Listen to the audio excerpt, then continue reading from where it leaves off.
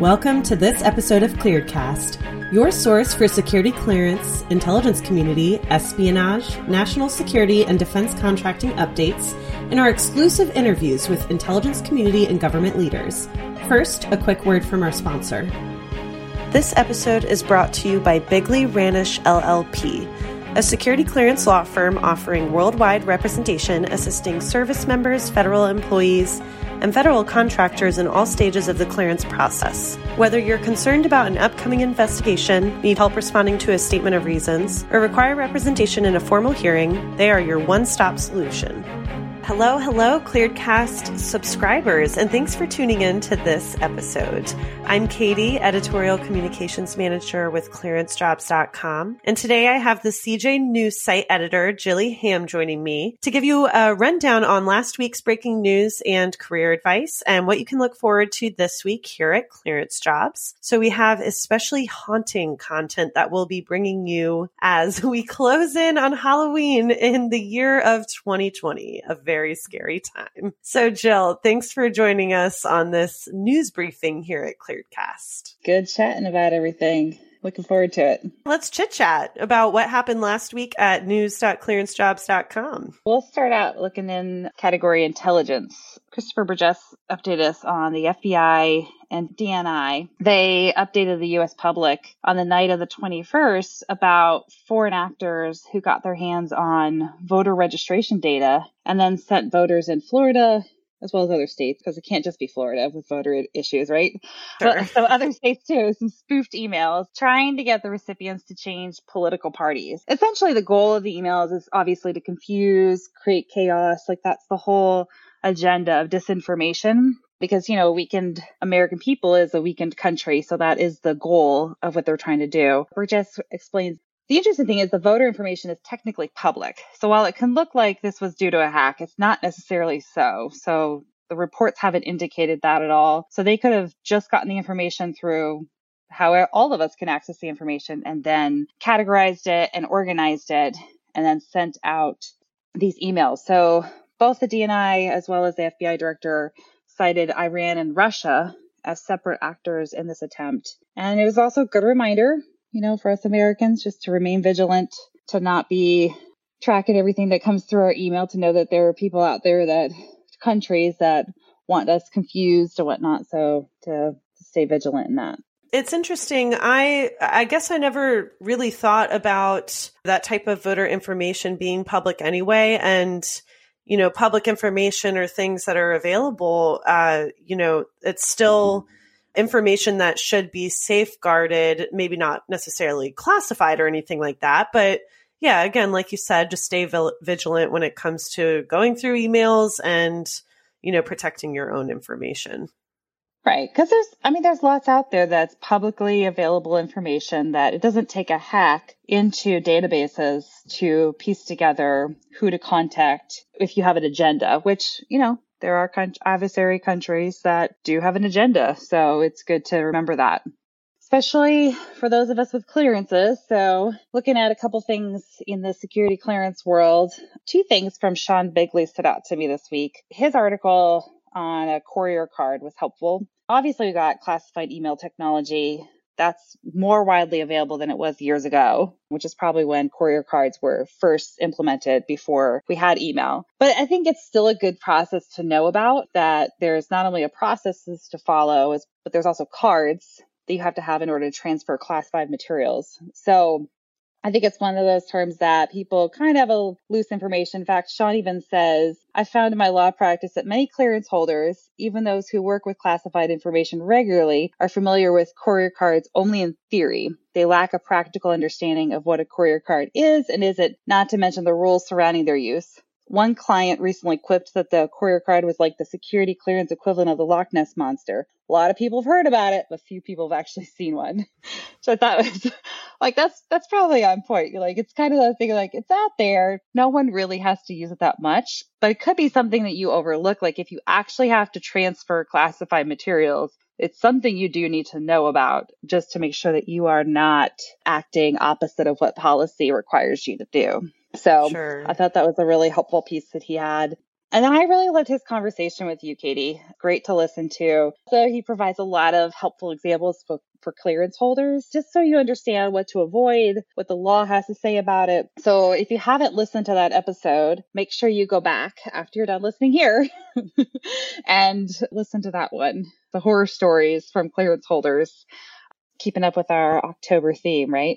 Sure. Well, and that I especially liked it because I did find a sort of Halloween themed story. It involved Candy, a child, a background investigator, and that was pulled from the Clearance Jobs blog. So yes, go listen to that episode after this. There's just so many crazy stories. I'm sure like when you're out on the road and meeting with people that you just run into so many different crazy stories. In fact, one of our newest contributors, Dan Bradley, former investigator, he had a top 10 true tales from the investigation street as a piece that he wrote for us. And he was actually going to comment on Sean's story with his podcast with you. And I'm like, actually, I think you got a great article here, because he even had more than what was in the piece that we posted.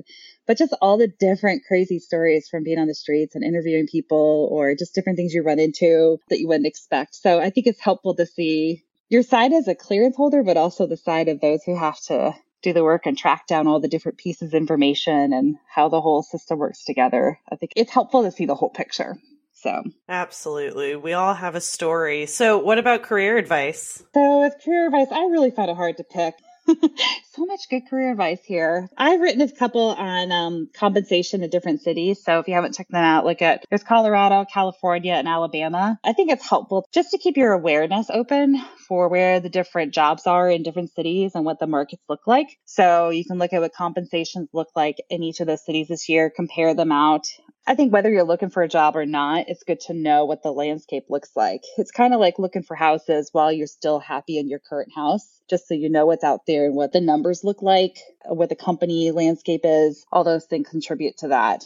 But then the other one that really stood out was Steve Leonard's recent piece on toxic leaders. So it wasn't like a deep dive into the making of a toxic leader per se, but more on why they have a following. Sometimes we have a toxic boss, that's of course challenging. We don't have that, but, people do. So I think it's good to know what to do in those different situations. And we've written different articles about how to deal with that while you're working for one. And then, of course, whenever I think of a toxic boss, I think of the lovable Michael Scott. Like maybe people would follow something like that. Probably not, but kind of like in the show, you learn to love them. You get things done in spite of them, Steve addresses the different characteristics that make a toxic leader almost magnetic for someone to follow. I think that there was a line that he pointed out, the difference between charisma and it crossing over into manipulation. And just like the charm that some people have naturally can be used to get people to do whatever they want, and they just kind of blindly follow them. And almost it's where the phrase drink the Kool-Aid kind of people apply it. But the last line in Steve's article I thought was pretty powerful. He said, the presence of confidence and charisma are not always indicative of toxic leadership. But in the hands of the wrong leader, they cast an alluring and dangerous spell. Together, they can destroy an organization from within, crush the spirit of people within, and leave nothing but chaos and destruction in their wake. So that was the ending.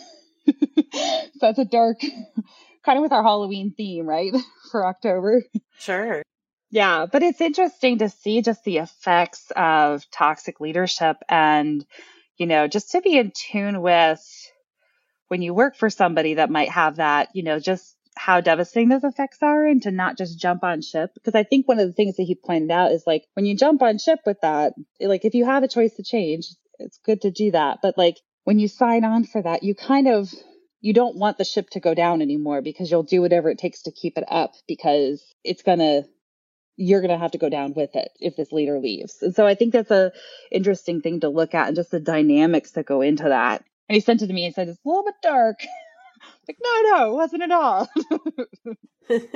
Well, and I did enjoy how Steve, he's written about toxic leaders and, the effects that they have on people, on morale, and almost angry leader, toxic leader. Mm-hmm. But I really like this one because it was more about the charismatic leader, sort of behind the scenes manipulator, which I did appreciate, and which probably don't get as much of the discussion because they are so likable and they are so charismatic. I think it's good to be watchful in that. I think even like as all of us have all our different characteristics come out into play, to be watchful of how, to not be passive aggressive or to be focused on our agenda, but to really be about the mission and supporting that, advancing other people. I think we go a lot farther when we keep our focus on the mission and advance the people around us. It does move the dial more. So I think it's helpful when you look at, like, you kind of take a deep dive into some of these, especially looking at what the making of a toxic leader as well as what the followers look like. I think it's good for us when you evaluate your own leadership as well as what you want to align to going forward. It was really, really helpful, I thought. Sure. Don't drink the Kool-Aid. So anything that we can look forward to this week on the news site? Every week we have recruiting articles. So every Monday, check out the news site for who's hiring, who's laying off. So I write that. I do love putting opportunities to watch for. Just different, like if Space Force has something new out, I include that in there. So it's kind of an interesting take on different things happening around the recruiting world. So, and then Katie, you have a great weekly post, recruiting tips. And of course, in October, we have the scary ones. It won't always be the scary on people ghosting you or different horror stories, but that keeps delivering every single Friday. So, and then even like Saturdays, it's always Ask CJ. So different things come up from our blog. Keep your eyes peeled out for that. And on Sunday, often we have Sean Bigley updates us on different things like we talked about with the courier card or inheritance or any other things like that he has us help look into. And then we've also added in the Dose of DOA every week where you can see different cases that come up, what the final ruling was. Lindy had a great piece this past week on someone who thought he controlled the storms. He couldn't recreate it all the time, but he walked out of his office building where his work site was, saw storm clouds and thought he was the one making them moving. I love she put the interaction with the judge on there and the judge is like, so climate storms, right? That's what you're talking about? And the applicant was like, yeah, that's exactly what I'm talking about. Okay, proceed. Got it. So, it's always interesting to see the different cases that come in and how they are, what the ruling on them is. So those are every week.